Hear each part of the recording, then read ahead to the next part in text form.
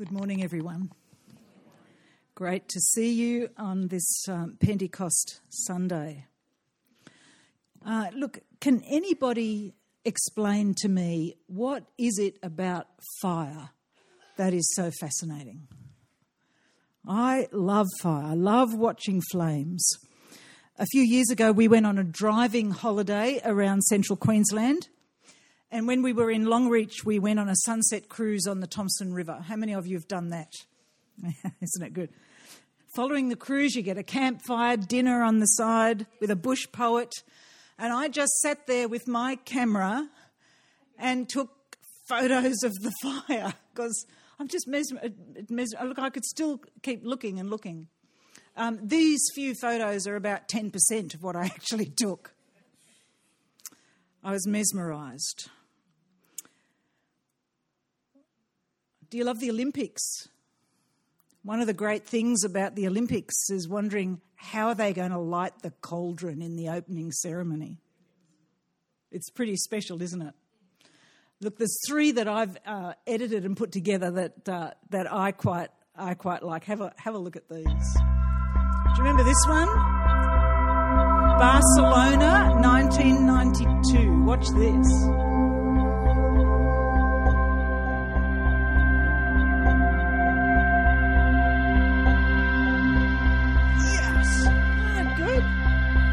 Who can forget our own Kathy in 2000, where she's standing in the middle and it lit all around her, and then it raised up around her and eventually went up the slope to the top. Do you remember there was a little delay? And this is London in 2012, where all these trumpets were lit and then they rose up and became one to make the cauldron. How about that? I sped that bit up. What is it about fire? You know, when I was a kid, my dad built a barbecue in the back corner of the yard, like a real barbecue, and I just used to go up and play in the flames because I loved it. Fire. Now you're all worried about me, aren't you? She's not coming to my house in winter.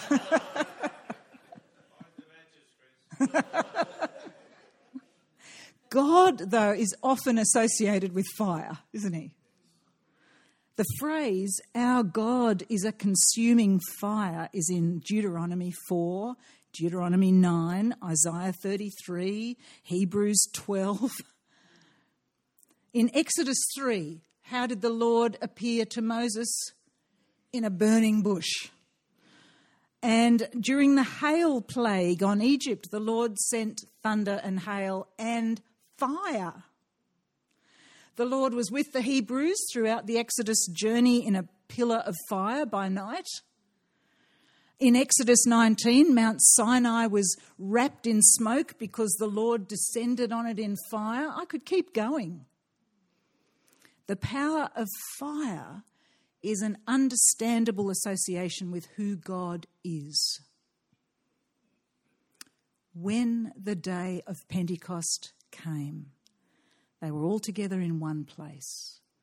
Suddenly a sound like the blowing of a violent wind came from heaven and filled the house where they were sitting. They saw what seemed to be tongues of fire that separated and came to rest on each of them. All of them were filled with the Holy Spirit and began to speak in other tongues as the Spirit enabled them.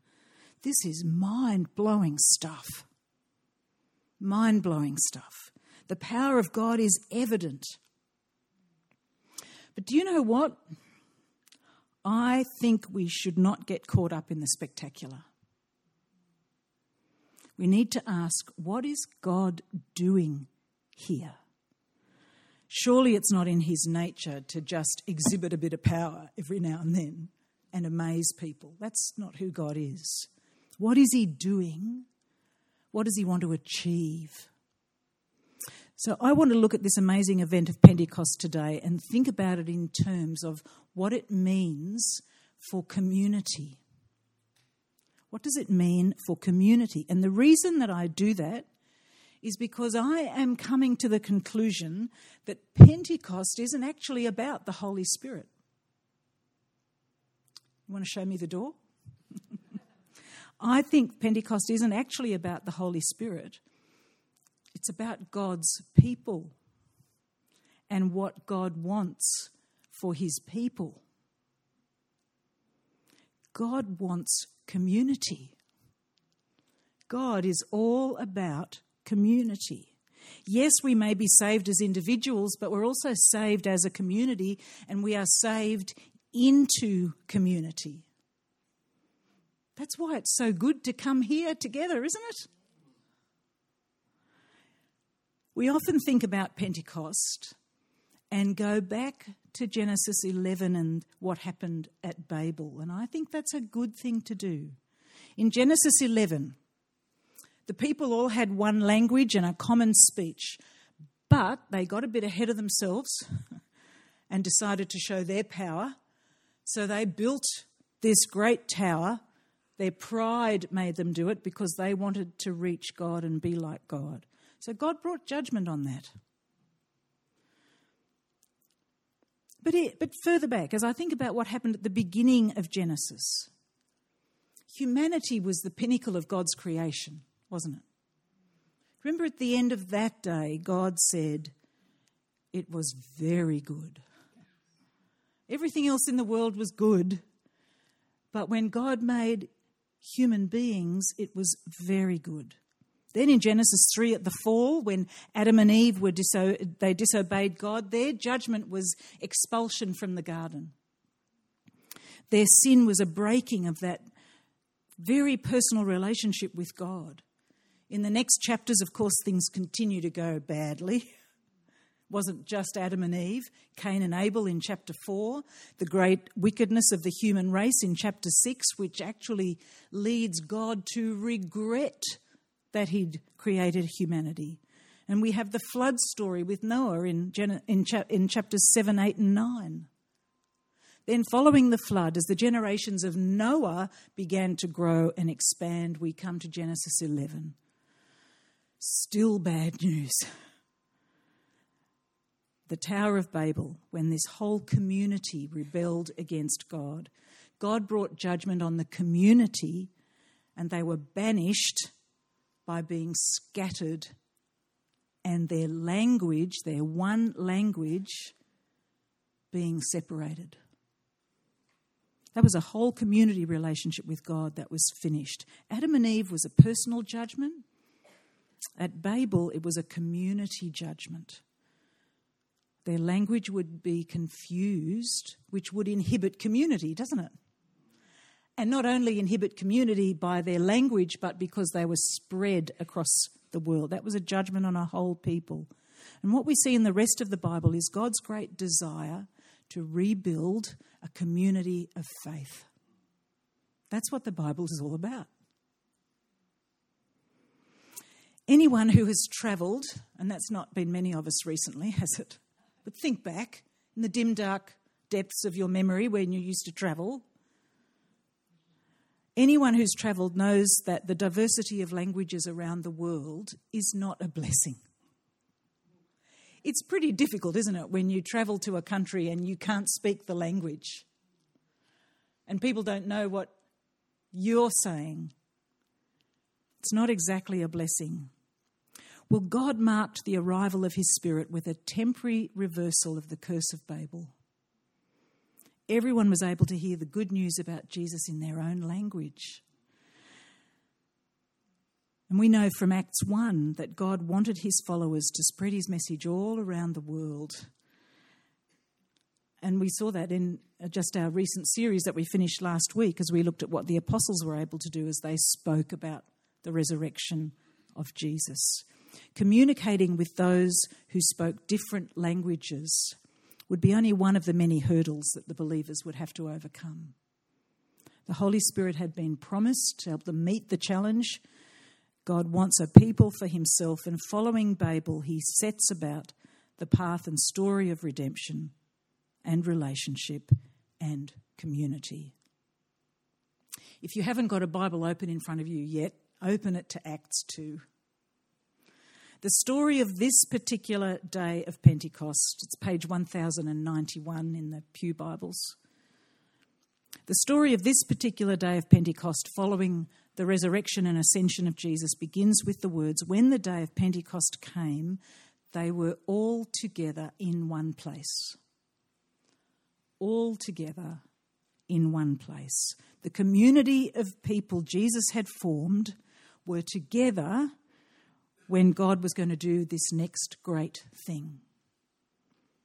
And verse 4, all of them were filled with the Holy Spirit and began to speak in other tongues as the Spirit enabled them. And in the community around them, all the people heard in their own language what was being spoken. Miraculous. There is nothing more likely to build community than for there to be effective communication. Effective communication will build community. And God's desire was being fulfilled through the coming of the Holy Spirit upon his people. What does the Holy Spirit do? He equips and empowers and enables community. Peter sees it as a fulfillment of the prophecy to Joel. "I will pour out my Spirit on all people. Your sons and daughters will prophesy. Your young men will see visions. Your old men will dream dreams. And everyone who calls on the name of the Lord will be saved." This is all about building a community of faith. And our reading from Romans 8 brings this to the fore as well. It's saying the same thing, only using the language of family. For those who are led by the Spirit of God are the children of God.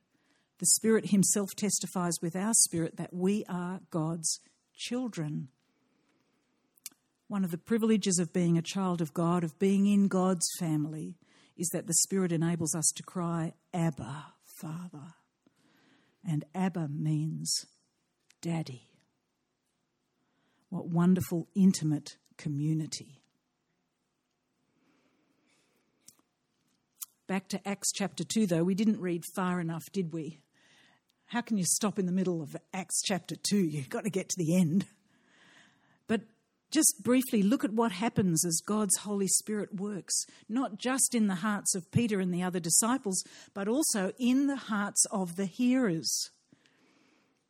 They're cut to the heart. Verse 37, they ask, "What shall we do?" And the answer is, repent and be baptized. And that's what happens. People's minds were changed. They accepted that Jesus was the Lord, the Son of God. They turned to Christ in their thousands. And it continued as the days went on, as more and more people share their new faith, their new understanding with others. And day by day, the Lord added to their number those who were being saved. What a great way to end that chapter. What a great way.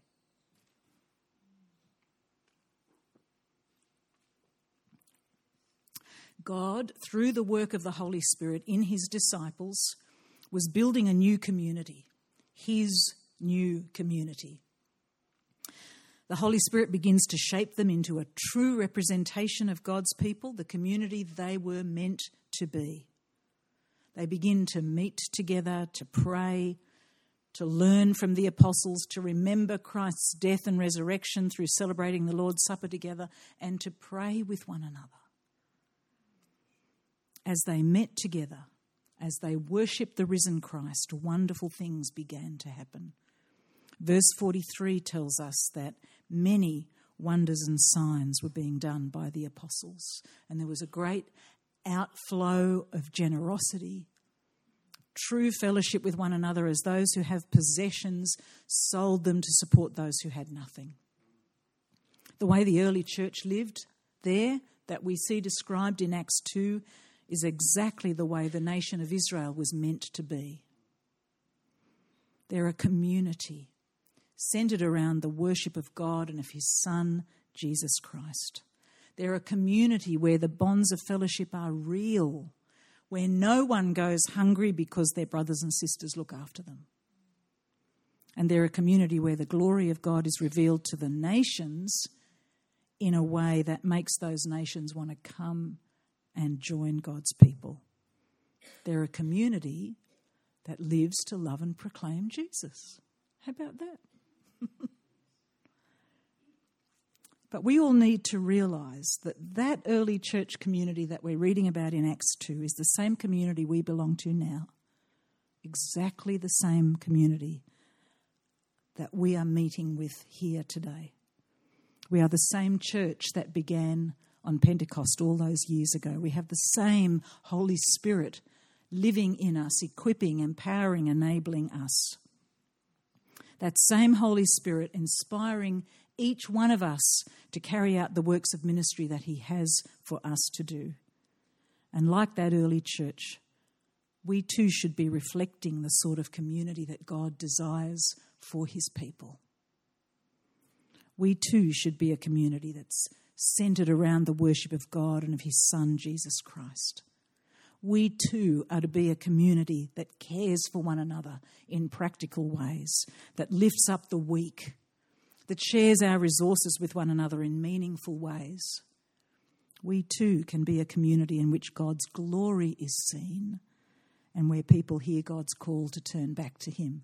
Is that the kind of community you want to belong to? You do. You do. And you know what more we can do, or what we can keep doing more of? We can keep developing friendships with non-Christians. Be a friend. Be a good friend. We can pray for those non-Christian friends, and we can talk about our faith with our friends. And be encouraged by what we see here in Acts 2. Because as we share our faith in a natural way, it's not us who does the convincing. God's Holy Spirit is the one who will touch people's hearts.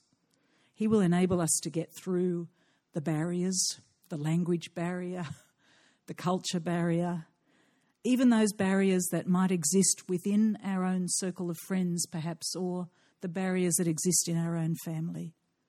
God will help to break those down by the work of the Holy Spirit so that people will respond to Christ as Lord. You see, the Spirit has this dual function here. He not only empowers the disciples, but he also converts the listeners. And if you're still not convinced about whether you can do this, have a look at verse 39. The promise is for you, for your children, and for all who are far away, everyone whom the Lord our God calls to him. The Spirit is poured out on everyone. The Spirit will give us the words to say. The Spirit will change people's hearts if only we'll trust him to work in and through us. So, brothers and sisters in Christ, let's pray that this Holy Spirit would continue to build God's community, God's family, and that he will empower and inspire us as he did those disciples on that day. Amen.